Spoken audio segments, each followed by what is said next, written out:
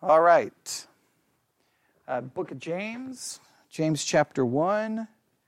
On Sunday, we introduced the Bible study exercise for the next 6 to 7 weeks, which will be on the subject of temptation. We started doing a little bit of work on James, a little bit of work on the word temptation. We did a little bit of work on trying to define it. In a podcast episode, we did a little bit more work on trying to define it and try to deal with some of the issues. We have a clear issue here, but we won't deal with the issue here. We'll deal with the issue on the podcast. We'll try to just make this, we'll skip those types of issues, and then hopefully we can advance it a little bit further.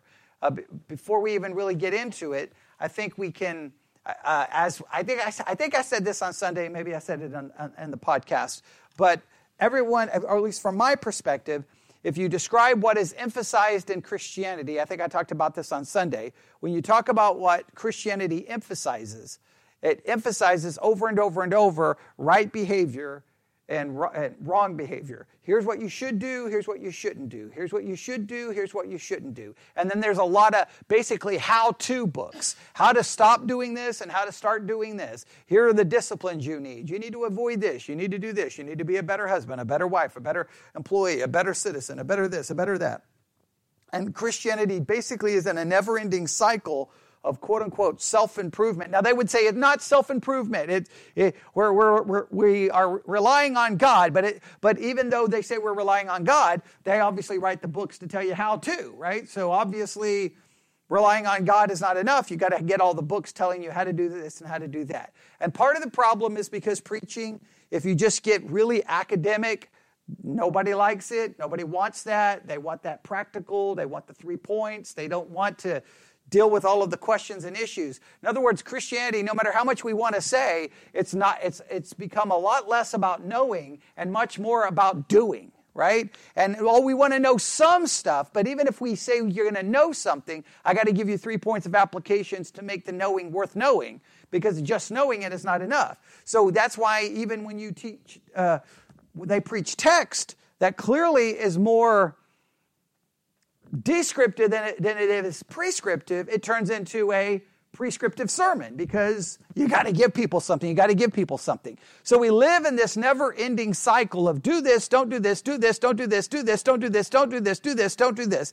But at the same time, there is an acknowledgement, a reality. I mean, clearly they wouldn't be writing all the books if everyone was already doing it. So there's an acknowledgement, whether explicitly or just implied, that we're not doing those things and that we fall short. We fell here, we got to do this, we got to do that. And so then there's all these things and trying to fix it, but when you start talking about it, these sermons always become somewhat popular, is you start talking about temptation, because temptation is the thing calling us or trying to entice us not to do the right thing or to do the wrong thing. So then we have to have all of these books and conferences on how to deal with temptation, how to overcome temptation. Because if we can overcome temptation, then we will do the right things and we'll stop doing the wrong things. So there's a lot of perspectives on the subject of temptation. There have been classic books written on it. I mean, there's a book written, it feels like every month on the subject. Because Christians, the one thing we all know, whether Christians want to admit it, is that we all continue to sin. And so if temptation is the thing pulling us towards sin, if we can stop temptation, we can stop sinning, and then everybody would be happy, right? In theory, that's the way it works. And of course, it continues and continues and continues. So, I tried to give a definition on Sunday. And right now, Siri wants to give us some information about temptation. I don't know why Siri came on. All right, no Siri. We're good. Thank you. Great. Glad to hear it. Okay, good. Great. Glad to hear it. Okay. Yeah.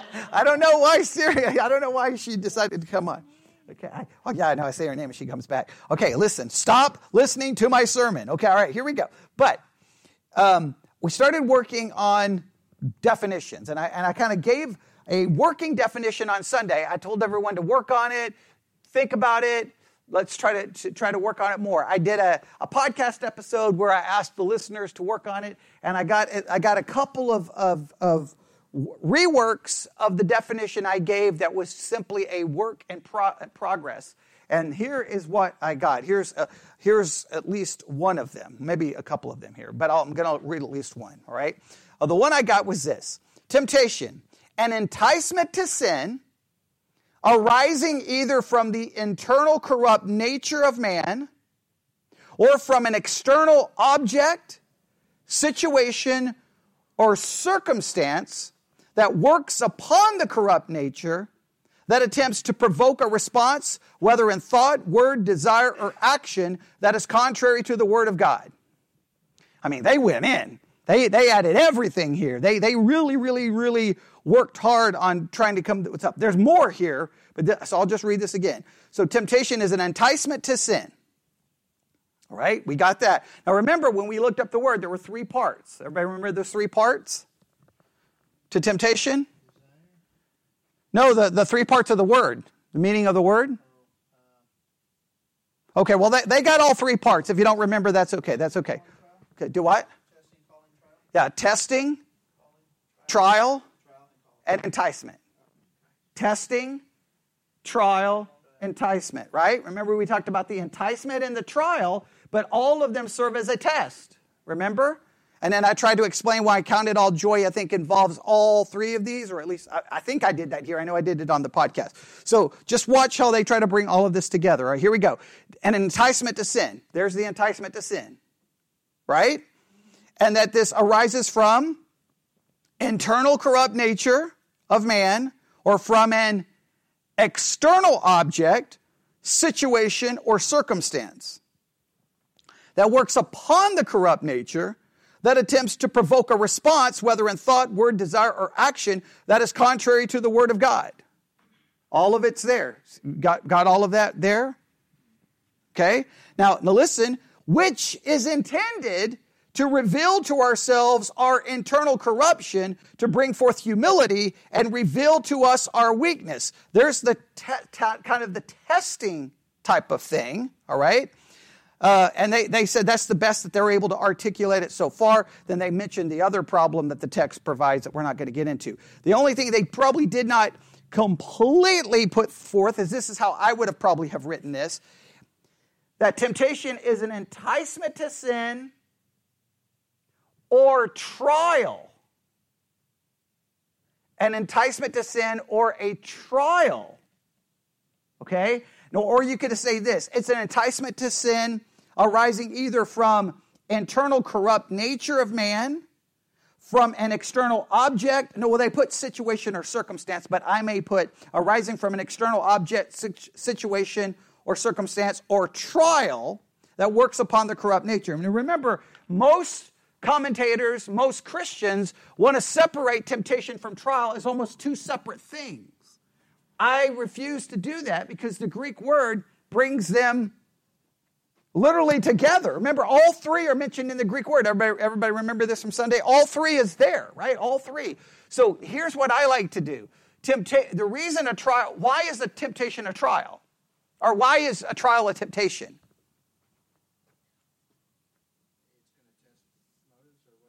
Well, that's the testing part. Because any trial is enticing you. Because when you go through a trial, does it make you feel like, oh, I should respond to this in a great way, in a godly way, in a correct way? No, as soon as you face that trial, you're confronted with what? To respond in a wrong way because your nature doesn't like it, right? Does your nature like it? No, as soon as a trial happens, your response is almost always going to be moving in a way that is, I think Bobby was about to say it, contrary to God's word, which is the word I kept using a lot on Sunday, right? The trial is, so I think that a temptation is an enticement to sin arising either from internal corrupt nature or from an external object, situation, or circumstance. And I'm going to add the word trial to it, even though obviously situation or circumstance would include a trial, but trial that works upon the corrupt nature. It works upon the corrupt nature. A trial works upon the corrupt nature. Right? All right. And then, so now we've got enticement, we've got trial, all there.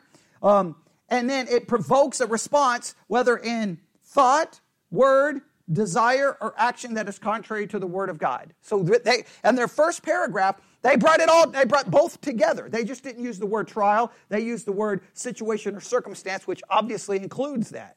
All right?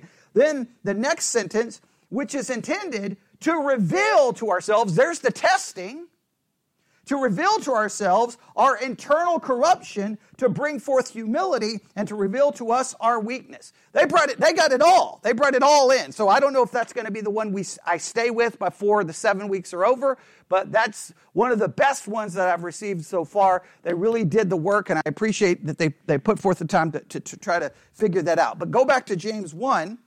Now we're going to try to work on the text a little bit. All right, James chapter 1. Verse 2. Now, even though this is not what the curriculum wanted us to focus on, I became preoccupied with verse 2. And the reason I became preoccupied with verse 2 is because it says, "My brethren, count it all joy when you fall into diverse temptations." Now, many translations don't have the word temptation there. In fact, the NIV probably doesn't have the word temptation there. It has the word trials, because they try to draw a distinction between trial and then later on, it's going to have the word temptation. I reject it. We count it all joy when we fall into temptation, because a trial is a temptation. And remember, I really try to emphasize, why do we count it all joy? Remember, I really argued against the way kind of the educational system works. The educational system gives tests really to try to decide who, and I quote, wins the game, who passes, who's the best, who's the highest GPA, who's the valedictorian, who's the salutatorian, who's on the honor roll, right? Well, to me, the test is there to do what? To reveal what we don't know so we can improve it. We should count it all joy. If you get an F, the way the school system works is 1, you're humiliated. 2, you can be held back. 3, you could go home and get beat, depending on the type of parent you have, or get grounded. It's all negative. So we're trained that if we see a temptation or something, not to count it all joy. But we should count it all joy, because immediately what are we confronted with? Whether it's a trial or a temptation, I think that those are basically synonymous. What does it immediately reveal? It reveals what we need to learn, right? That's a positive thing. We see it as a negative thing, right? We're like, oh, no. All we care about is, did we sin? Oh, we look at it as a pass and fail, do we not? Oh, I didn't commit the sin. I'm good. Yeah, but did you want to commit the sin? Did you think about committing the sin? Did you desire the sin? Count it all joy, because now you know you're not as strong as you thought you were, even if you didn't sin. Because if you felt the pull, if you felt the desire, if you felt the want, that tells you what? Oh, I got some issues. So, and even if you sin, I know it's a bad thing, but in some ways we should count it all joy, because that shows I got some serious problems, because we all do. Does that make sense? So count it all joy, and I'm going to use the word temptation, because I think because the Greek word there brought up all three, right? And I'm not going to go back and review the Greek word, because we spent all Sunday doing that, okay? Everybody got that? Now, there's more we could work on here, but we're going to skip down, all right, to verse 13. Now, this is what we're not going to cover in church. James 1:13, let no man say when he is tempted, I am tempted of God, for God cannot be tempted with evil, neither tempteth he any man. Not going to deal with that here, because that's going to be nothing but complications, questions, difficulties, and I'm going to focus on that on the podcast and leave that out of here. So if we're going to skip that, what do? Well, we have to go to verse 14, right? 13, I mean, and for those listening online, we will get to it, but that's not going to be a fun sermon. That's just going to be like a lot of difficulty. So we're going to skip that. Verse 14. But every man is tempted when he is drawn away of his own lust and enticed. That's what we're going to work on, all right? Because how God is involved or not involved is a never-ending difficulty. For example, the person who sent that definition wrote this. As far as how to uninvolve God, not sure I have a great solution for that. have been trying to divide it into passive and active involvement to get it to make sense. So that's one of the assignments I gave everyone in the Bible study exercise on the podcast, is to work on it. So people are trying to come up with their solutions. So I'll try to solve that there. Just know James states it in a dogmatic way that who doesn't tempt us? God. And I'm not going to get into all the problems with it. Okay, I'm not going to get into all the problems. So we can just set that aside. All right? So the next verse deals with what? How would we describe the next verse? If we were to describe what the next verse is about. Like what would we call this? Okay, the way of temptation, okay. Okay, would everyone agree that the source of temptation would be an acceptable way to call this, right? Where does temptation come from, right? Now remember, Christianity operates on do this, don't do this, don't do this, don't do this, don't do this. So whatever is trying to pull us away becomes very important to identify. What is the source of the temptation causing us to sin? And this verse offers what James thinks is the source of said temptation.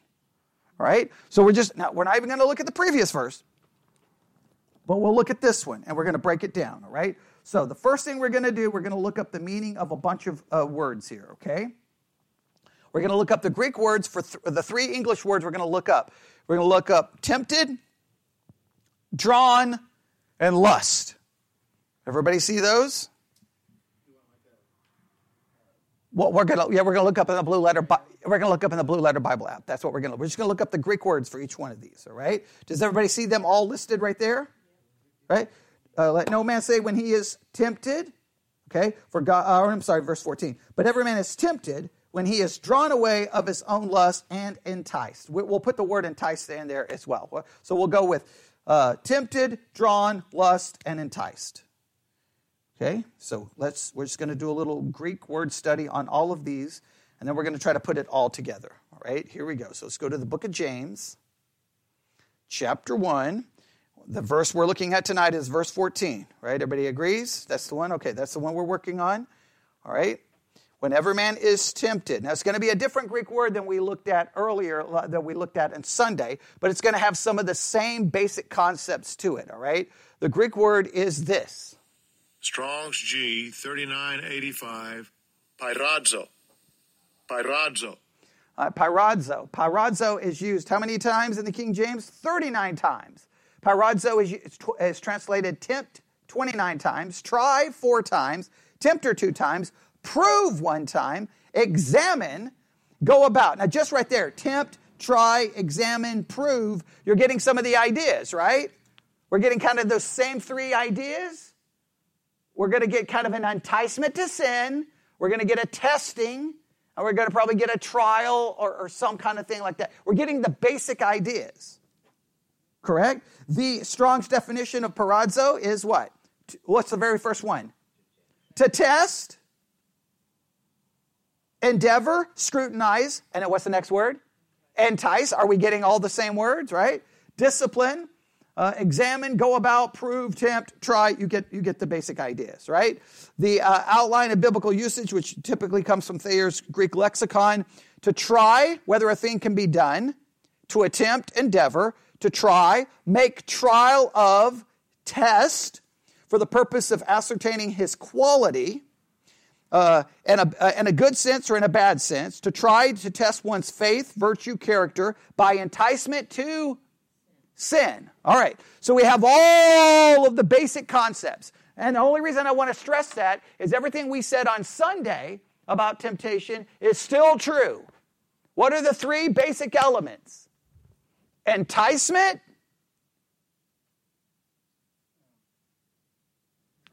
trial, okay, and test. Okay, yes, all right. Enticement. Well, can we get these down? All right. The 3 basic parts. All right.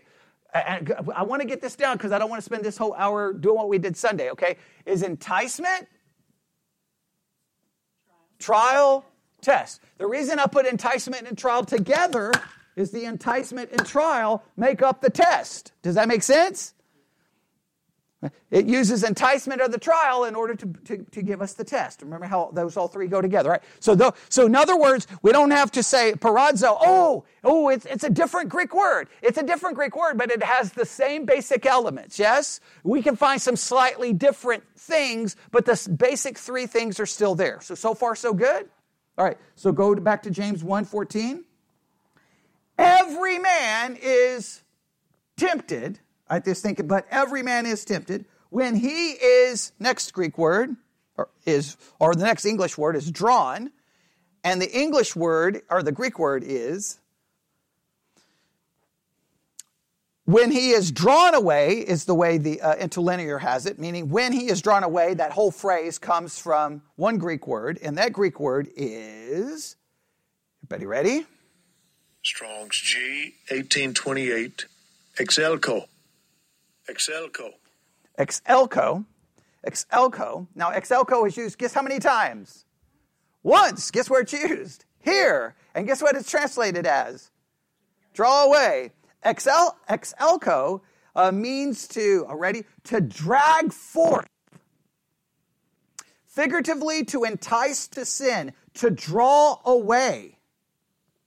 Now, if you look at Thayer's Greek lexicon, do you see what it says here? Well, even if you look at outline of biblical usage, to draw out, a metaphor, to lure forth, in hunting and fishing, as game is lured from its hiding place, so man, by lure, is allured from the safety of self-restraint to sin. The language of the hunting is transferred to the seduction of a harlot. All right? So it's something that is luring. It is something that is enticing. It is something that's trying to draw you out. So every man, when they are tempted, is drawn. What is the exact wording in the King James? Drawn away? Drawn away. Now we're being drawn away from something, right? Now we've already kind of defined it in our definition of temptation. You're being drawn away, enticed. To do that, to think, speak, desire, feel, and act in a way contrary to God's word. You're being drawn away. And I'll go through those again. You're being drawn away. I think on that definition, they forgot the words. They forgot to add speech in there. But we are drawn away in thought, speech, feeling, desire, action. To do that's contrary to God's word. So in other words, the thinking is going to be different. It's going to be in opposition to God's word or contrary to God's word. The speaking is going to be contrary to God's word. The desire is going to be contrary to God's word. The feeling is going to be desired to God's word. And the action. Because remember, we don't even need the action to be guilty, yes? And that's always the biggest problem in the evangelical church, is we focus so much on the action that just because someone has never committed the action, they may have committed the sin more than the person who did so in the action. Isn't that the weird part? The people sitting there with the stones, because they've got the rocks, right? They're ready to kill someone because they never committed the action, but they may have actually committed the sin more than the person they're stoning. Christianity is so weird on this, right? So I want to make it, so we are drawn away. We are enticed, lured away. Okay. Now, immediately, what would we think? Well, every man is tempted. We know what temptation is now. We've defined it, right? Okay. And we are drawn away. We're enticed. We want to avoid sin, yes? So then immediately we'd be like, we got to get rid of that thing that's drawing us away. Right?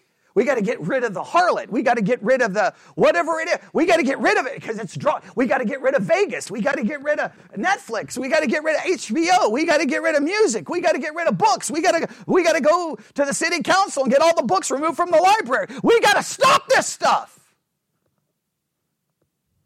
And I can see why, because we don't want to be drawn away or enticed. Right? And come on, let's be honest. We all think that way in our Christian life, right? Like, hey, be careful over there. That person's going to entice you. That person's going to draw away. I'm not saying we should ever ignore that, but this does not go in that direction, does it? There's a plot twist coming here, right? There's a major plot twist, right? Everyone ready? Here we go. But every man is tempted when he is drawn away of his own. Of his own. Next word, lust. Let's look up the word lust. Let's look up the word lust. Let's look up the word lust. The Greek word for lust is, are you ready? This is a fun one to say. 1939. Epithumia. Epithumia. Epithumia. Epithumia. Isn't that fun to say? Epithumia, all right?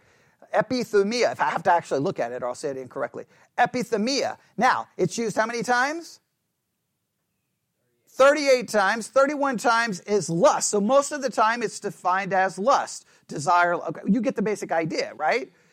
It's Strong's definition. A longing, especially for what is forbidden. Concupiscence. That's a word that we don't really use. Desire, lust after. Outline of biblical usage. Desire, craving, longing. Desire for what is forbidden, lust. Now just know, it can be you're desiring for something good. It can be, but in this particular case, that's not the case, right? So here's what happens. Every man is tempted when he is lured, when he is drawn away, his own lust.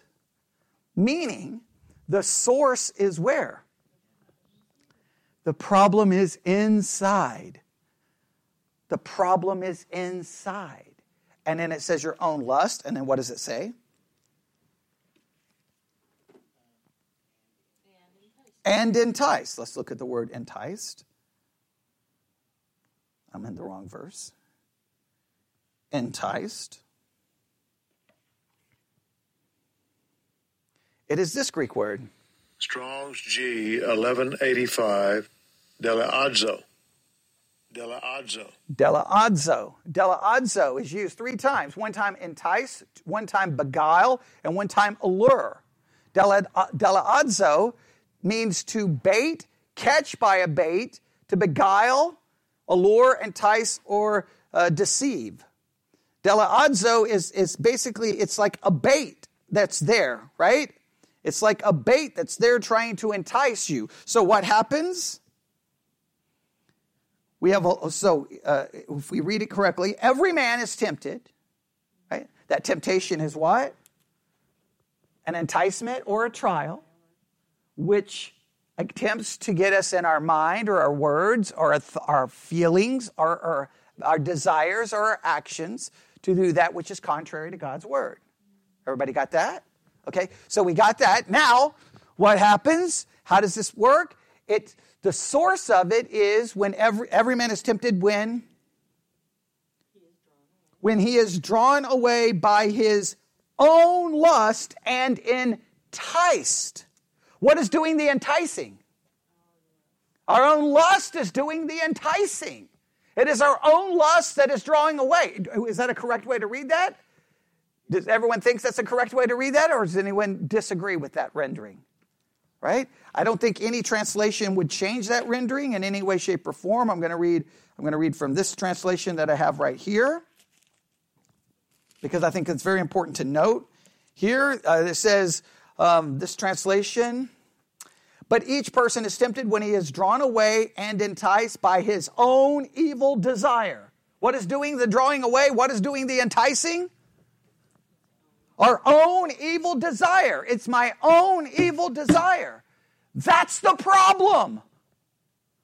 The problem is inside. It's not external. Christianity has been yelling and screaming about the external for 2,000 years. We scream, we condemn everything. The world, it's so bad. And I can't believe this. And can you believe they're doing that? And we yell and scream, and we want to silence it. We want to censor it. We want to condemn it. I don't know why we think that. The problem is where? Inside of us. Now, how do we define that problem? What do we call that problem? A sin nature. Now, immediately, remember we've already dealt with this. Some people believe either one, the sin nature is eradicated in salvation. Two, they believe we get a new heart. And so basically the old heart is gone. Well, if the sin nature is eradicated and we get a new heart, then where in the world is the temptation coming from? So then you would have to render this. This can only be referring to lost people. It can't be referred to saved people. But that we know it's referring to saved people. Right? Yeah, I mean, I count it all joy. I mean, obviously this is not giving advice to lost people. So that means lost people are tempted. And why are we tempted? Because of our own lust. And the fact that, listen, I cannot stress this. If I am tempted because I am drawn away by my own lust and my own evil desires and I'm enticed by that, that's the bait that hooks me, right? That's the bait that grabs me. Then nobody, if you believe that, can then turn around 5 seconds later and say, well, if anyone's in Christ, he's a new creature. Old things are passed away. All things have become new. That would be the most foolish, ignorant thing you could say. Because clearly, if I'm still being tempted by my own lust, the old is gone. The old is not gone, and everything is clearly not new. How can we... You could give these two verses to a Christian and they would say both are true.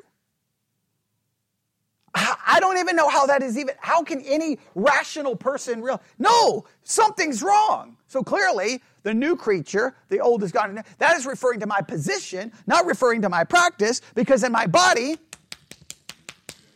right? Remember, I kept saying the verse that no one wants to admit when we get into all of these debates about salvation, lordship, salvation. Nobody wants to acknowledge what Paul said at the end of Romans 7. Where does he serve God? Mind. Where does he serve sin? And it's like, meaning he still sins. Nobody wants to acknowledge that. Nobody wants to acknowledge. It's an inside problem. Now, here's the question. Well, first of all, let's just do some. There's a lot of scriptures we could come up with. Let's see if there's any scriptures that would support this idea, right? So if we put this all together, what do we have? We are tempted, and we are drawn away by what's inside of us. That's a simple way to put it, right? Okay. If you put all the words together, we are drawn away of his own lust and enticed. It's our lust and enticed. The enticement comes because of what we lust. In other words, not all enticements are going to be the same for every person. That's also a very important thing to realize, right? What entices Bobby will not entice me, because what's the determinant factor in what entices Bobby and what entices me? Our own lust, and our own lust is different. We are all depraved, but that depravity manifests itself in radically different ways. That's how come for some weird reason we're like, I don't understand why they could do that. How did they ever do that? Well, thank you, Mr. Sanctimonious, because I don't understand how you never do, I don't understand your problem. But what I do know is we have both what? A sinful nature. The problem is inside. Our solution is always get rid of it. But I'm telling you, you can get rid of everything. You can gouge out your eyes. You can cut off your hands. You can lock yourself in a monastery. Just your mind is going to commit enough sin that it would send you to hell and everyone else around you. No matter how much we want to say it wouldn't. All right? So, let's see if, does other scripture seem to support said idea? I'll just give you 3, all right?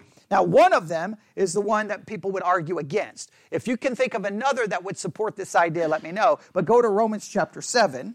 Now, remember, Christians have been trying to argue these passages away for 2,000 years. So, I'm not going to get into all the complications with them, but just so that you know, Romans chapter 7, verse 17 says, now then, it is not it is, okay, if I can read correctly, Romans 7:17. Now then, it is no more I that do it, but sin that dwelleth in me. For I know that in me, that is in my flesh, dwelleth no good thing. Now, some would say, that's Paul before he was saved. Okay, I get so tired of that whole never-ending argument. And and I understand why they have to hold to that argument, right? Because you've got to argue there's going to be a change in a Christian, and therefore I can judge that change to determine whether you're saved. And Paul is saying what is still in us. And if sin is still in us, what can I expect? Sin to be a part of my, go through them again, thinking, speech, feeling, desire, and action. And does it not show up in all of those areas? Yes, it does. Yes, it does. There's Romans 7:17, right? And does Paul not then talk about all of the struggles he have here? Right?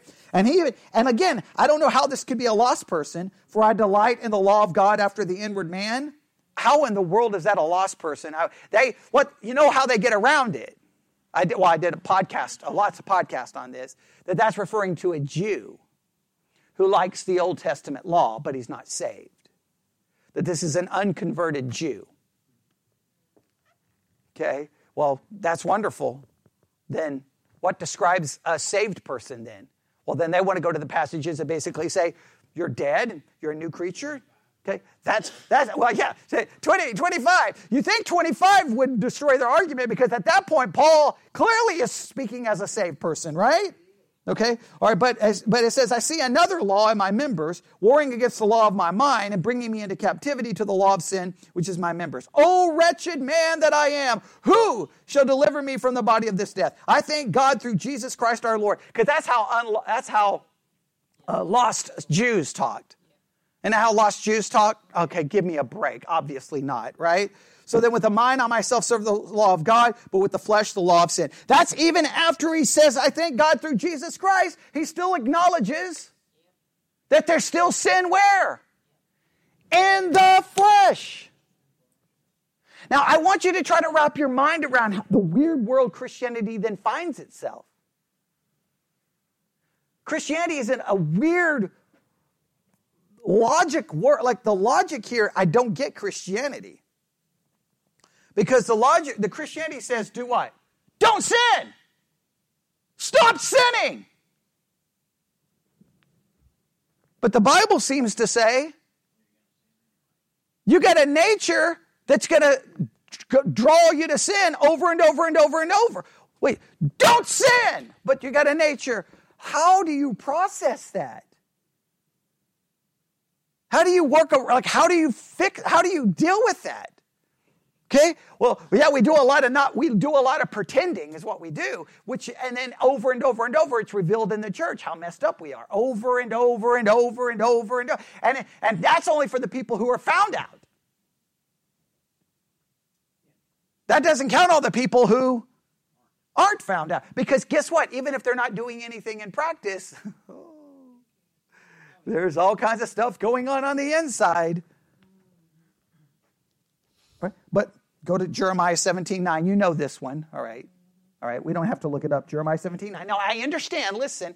I understand Jeremiah 17:9. I understand all the arguments against it. I understand the Septuagint. Definitely does not have the same translation. We understand all the problems, okay? And I understand some believe that that's the depraved nature, but when you get saved, you get a new heart. But what does Jeremiah 17:9 say? The heart is desperately wicked and deceitful above all things. Okay. All right. Look, put it this way. You can argue all day about why the Hebrew text is different than the Septuagint.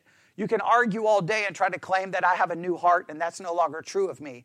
But there's never a verse that's more proven to be true just in our everyday life than Jeremiah 17:9. Okay, that's proved every day. All right, look at 1 John 1:8. I think this one is interesting. We know it.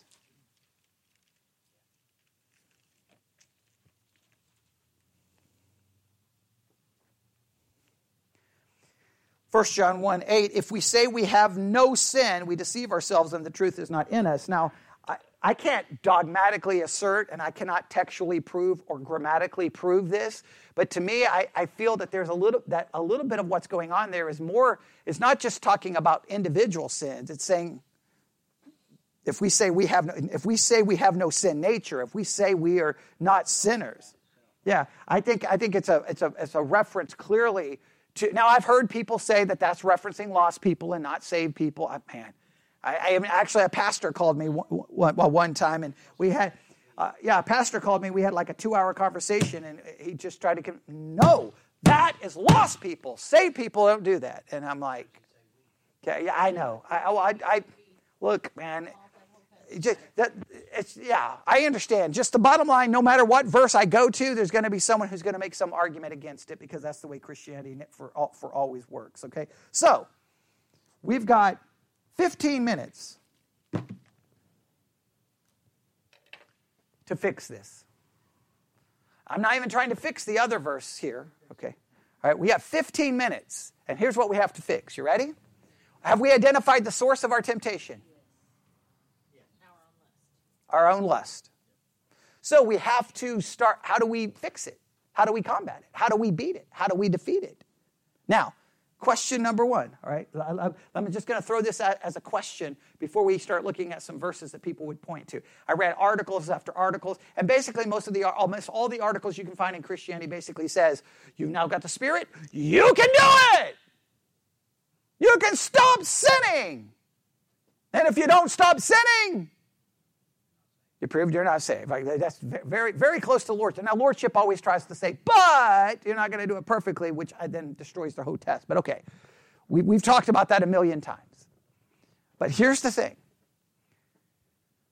Do we not have to acknowledge right from the start that whatever solution we come up with, it's going to be imperfect at the very best? Because what's the problem? Every man is drawn away by his own lust and enticed. The enticement comes from our lust. We haven't even dealt with so far we've focused on temptation. Now the person who wrote the definition talked about the external temptations, but it's all inside of me. Because again, you can talk about all the external temptations, but they have no power unless my lust has a desire for it, right? We talked about. I mean, you can come you can offer me all kinds of things, and many things will be like, yeah, that okay, whatever, right? Drugs, no big deal. Alcohol, no big deal. I don't have a problem with any.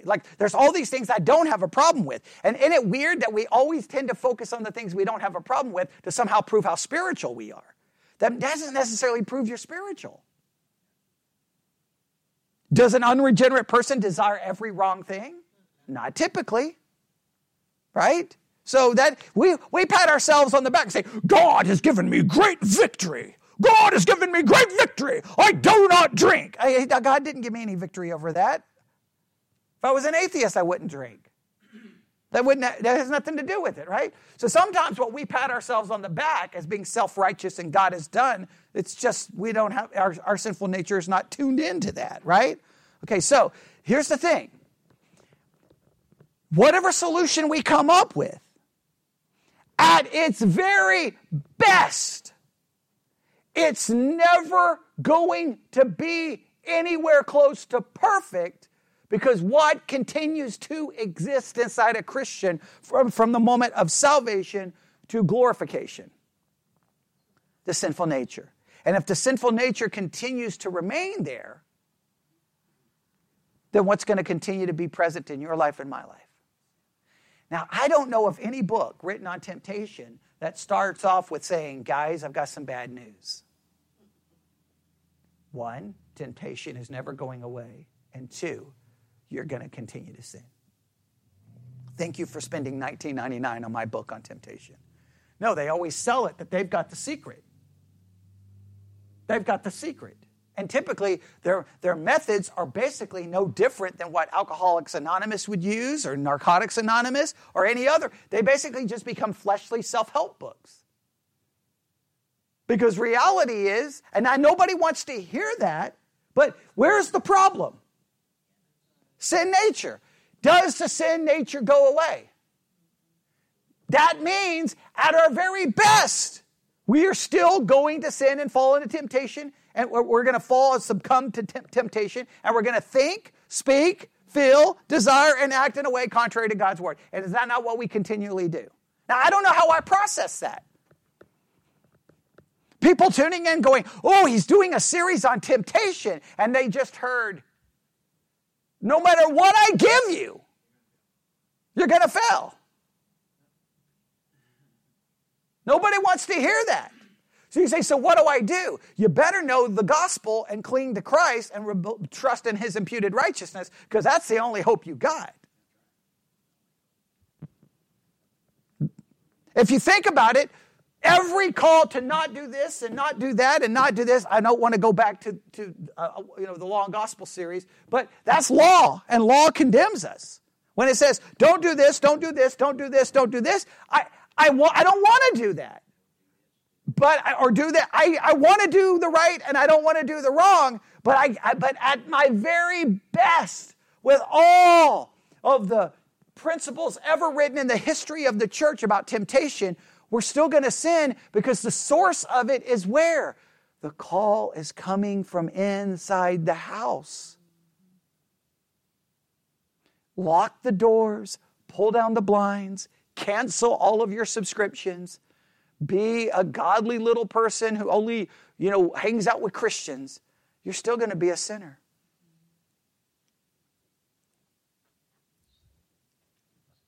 Now, so what can we point to? Well, I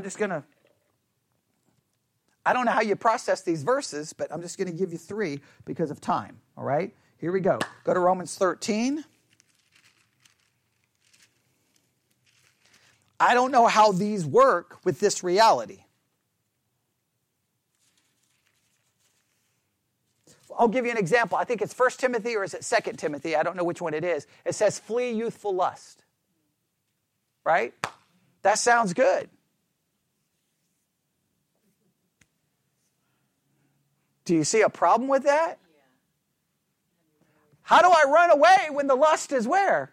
How do I flee when it's inside of me? Right? Like, I don't know how I process that. But that's not the verse it's one of the verses I wrote down, but then I decided not to write it down. But Romans 13 is a common one.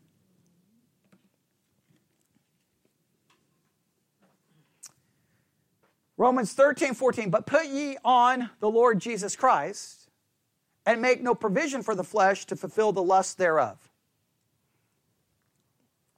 Now, put on the Lord Jesus Christ. That has to be a reference to salvation, don't you think? I mean, how else do I put him on? Unless I get saved and then I have to do something else to put him on. Not only that, that would be a command telling me to do something. So even if it tells me that I'm supposed to do something, and even if we can figure out exactly what it means to put on Jesus, we know that we're never going to do it right. So I don't know. But I'm to put on Jesus. And what am I not to do? Don't make a provision for the flesh. Now, what's the idea of a provision? Okay, don't, just like, if you are in the military, you're waiting for provisions to show up, right? They continue to bring in provisions to supply. And we are not to make provision for what? The flesh. Right? So in other words, now this one is at least, I think this one we can at least operate at least some way with this one, right? Because it's at least telling me that I am not to do what? Continue to supply to the flesh what my lust wants. Do you think that's a fair way of articulating that? Don't provide to my flesh what my lust wants. I got to cut off that provision. Now, that's no guarantee, right? Because, now just remember, it says so that I will not do what? Fulfill the lust. I don't think this is even a guarantee that I'm not going to, it's not a guarantee that I'm not going to have that lust. This is all that I'm doing is trying to cut off the provision so that I won't fulfill the lust. This is not even really giving me the key on how to not have the lust. It's just saying so basically what this is saying, you got to know the lust you have, and then you got to go, if I get that, I'm going to fulfill it. Now, if you're not fulfilling it, that's great, but the lust is still there. Now, sometimes it's almost like we think if we don't make a provision for it, the lust will go away. But I don't think it's saying the lust will go away. Or does anyone think that I'm reading it incorrectly? I'm just not providing to the flesh so that I will fulfill the lust. I mean, it's wonderful if I don't fulfill it, but to just make sure. That's another weird thing about Christianity, right? Like on one hand, I'm supposed to go, yay, I didn't fulfill it. But biblically and theologically, biblically or theologically, if I'm lusting after it, if I look at a woman with lust, I committed the sin. So I may not hire the prostitute, but even if I don't hire the prostitute, if I lust for the prostitute, biblically I'm already in sin. I'm not saying I should go hire the prostitute, but you see the weird world Christianity operates in? Because you can go, look at me, I didn't do it. But if I committed it here, at least before God, I'm still a sinner. So I by all means, I'm for don't make the provision so that you will fulfill the lust. That's something we can do. But at the same time, we can't pat ourselves on the back going, I thank thee, God, that I'm not an extortioner. I'm not an adulterer. You're all of those things in your mind. I'm not saying we should make the provision to fulfill it. I'm saying that that's the weird world Christianity operates in. We almost reduce it to, as long as I don't commit the external act, I can brag, I can preach, and I can condemn. But if I do the external, then all of a sudden it's bad. Well, wait a minute, isn't it bad already? So sometimes I don't think we really believe the internal is I don't think we really believe it's that bad. How about 2 Corinthians 10?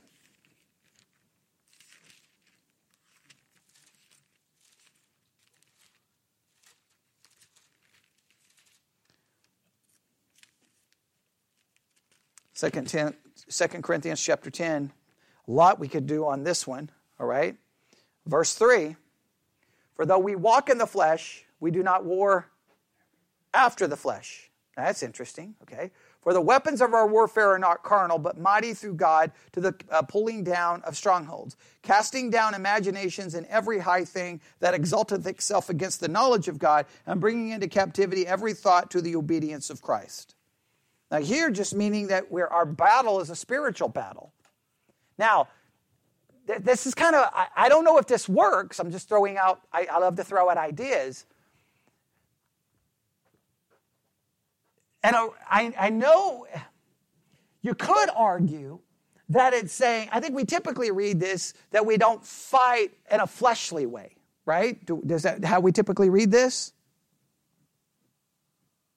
That we don't fight in a fleshly way. We fight in a spiritual way, right? And I'm not saying that that's wrong. I just think that it's kind of a weird, I'm just trying to figure out how that works with the temptation thing, right? Because if I'm not fighting in a fleshly way, then how am I fighting it? Because most of the things we come up with are very fleshly things to do, right? Don't go here, don't do that, this, accountability. We do all of these fleshly things that everyone does to overcome a problem or an addiction, right? I mean, we follow the same steps that almost any program comes up. Christianity doesn't have like, here's the spiritual approach. So I wonder, I'm not saying this text proves it, if we're not, how the exact language there is we don't war after the flesh? Is that how it says it? Okay, so I know it's saying don't fight it in a fleshly way, but I wonder if in a roundabout way, I'm not saying that this text proves it, but I'm just thinking out loud. Not only do we not fight after the flesh, the fight really is an internal fight against a spiritual nature, right? It's our fallen nature that we're fighting against. I think we typically fight against what? Where is our focus typically in the fight? We're either trying to fight our flesh or we're trying to fight the external. Now, I know we shouldn't fight it in a fleshly way, but I think in some ways, I'm not saying this text goes here, but I'm saying that our fight really is an internal fight. We got to fight spiritually a spiritual a fallen nature. That's all. The whole thing is a spiritual war, right? From what we're fighting, how we're fighting is all spiritual. I don't know exactly how that spiritual thing happens, but that seems to imply that whatever is going on, I got to fight this in a spiritual way. And I think we typically look to fleshly techniques instead of spiritual techniques. Just an idea. And then the most famous one, and we're out of time. We can do some more work on that one, is Galatians. This one is the go-to one. This is, man, everyone goes to this one. I mean, I don't even know how we process this. Galatians 5:16, to this day, I don't know how to process this. This I say then, walk in the Spirit, and you shall not fulfill the lust of the flesh. Now, that is used to teach what? Spiritual perfectionism. All you got to do is walk in the Spirit, and guess what? You'll stop fulfilling the lust of the flesh. Next verse says, for the flesh lusteth against the Spirit, and the Spirit against the flesh, and these are contrary one to the other, so that you cannot do the things that you would. But if you be led of the Spirit, you are not under the law. Now the works of the flesh are manifest, which are these: adultery, fornication, uncleanliness, lasciviousness, idolatry, witchcraft, hatred, variance, emulations, wrath, strife, seditions, heresies, envying, murder, drunkenness, revelings, such alike. I've told you before that if they which do such things shall not inherit the kingdom of God. But the fruit of the Spirit is da-da-da-da. Now, I wish it was true, but I don't know. I've heard all the sermons on it. Just walk in the Spirit and you will not fulfill the lust of the flesh. Typically, guess how it's preached? If you walk in the Spirit, your direction in life will not be these things. In other words, they won't define you. In other words, they minimize what it means. I mean, you may commit some of these, but they won't define you. It won't be your direction. So you're just minimizing. Like, no, it says that if I walk in the Spirit, I will not gratify the lust of the flesh. That's what it seems to say. I don't know how that works. How does that work? I don't know how that works. I know one way it works. Well, you could argue we're not always in the Spirit, but even if you say that, you're still saying that if I can figure out how to do it, then I'm going to be perfect. So then you have to minimize that it doesn't really mean perfect. The only options I have are, one, we walk in the Spirit in what way? Positionally. And positionally, do I ever fulfill the lust of the flesh? No, never. Never positionally. Now, I know that's not satisfying enough. I know it's not satisfying enough. And not only that, what does it mean to walk in the Spirit? Typically, when it says to walk in the Spirit, guess what it always turns into? A list of do's. How do you walk in the Spirit? You wake up every morning at 6 a.m. and you pray till 7 a.m. And then you do Bible study from 7 to 8 a.m. Okay, so the first 2 hours of your day, and then in the middle of the day, and then you've got to make sure you're praying without ceasing. You've got to make sure you're confessing your sins. You've got to make sure you're repenting, and then it becomes a list of all these do's. Okay, right? So guess what? Everyone sits in the pew going, amen, but everyone knows they're not going to do all of those things. But then everybody's like, okay, well, hey, yeah, if you walk in the Spirit, you won't fulfill the lust of the flesh. And then whenever people start arguing, I just want to say, well, do you? Well, I mean, no. So what are we arguing about? Because I've yet to meet anyone who walks in the Spirit in such a way that they do not fulfill the lust of the flesh. Or they minimize it. Well, it doesn't mean we're going to be perfect. It just means that the character of our life will be more this than that. It doesn't say that. Right? It says we will not fulfill the lust of the flesh. So, I don't have a good answer. I know this, and I'll end with this. We know where the problem is. And the problem is where? In me. So here's what I know. I'll just throw these out quickly. Number one, we know that we're never going to just defeat temptation. There's just no way. We're always going to be tempted. Number two, obviously, we have to be open and honest with what those lusts are and what that desire is. We got to be honest with it. We just got to be honest with it. You don't have to be honest with everyone, but you got to be honest with yourself, right? And then we do know that we have to then try to fill our minds and our hearts with that which is found in God's word, which is what? Contrary to what is inside. Now, that's not going to guarantee anything, but at least constantly reminds me when I desire this, I know the scripture goes against it. At least I know I'm in conflict. Doesn't mean I change the scripture so that I can get what I want. It just means that I can acknowledge, hey, this is wrong. You say, well, that doesn't really fix anything. I'm not saying it fixes anything, but at least I'm acknowledging that it's wrong, right? I'm not going to pretend.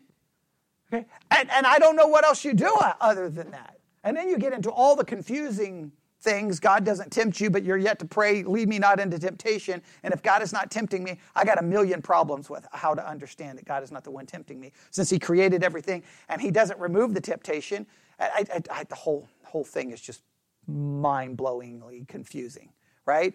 So I mean, I don't even know how to even try to there's no way to process it. There's no logical way out of it. You're just going to end up in this circle. God doesn't tempt you. Well, wait a minute. Part of a temptation is a trial. Are you telling me God is not in charge of the trial? Well, we say God brings trials. But if it brings a trial, isn't that bringing a temptation?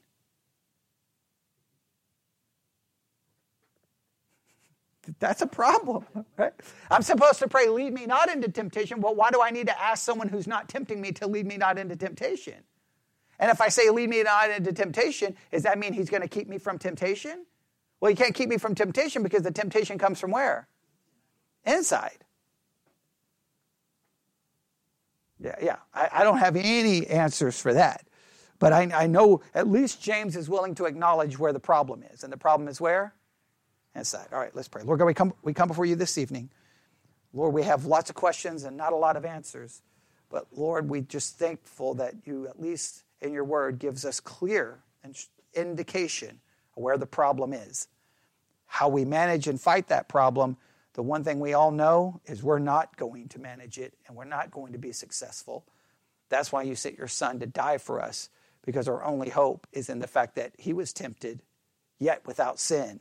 And in him, we are without sin. And we're grateful for that. And we ask this in Jesus' name. And God's people said, amen.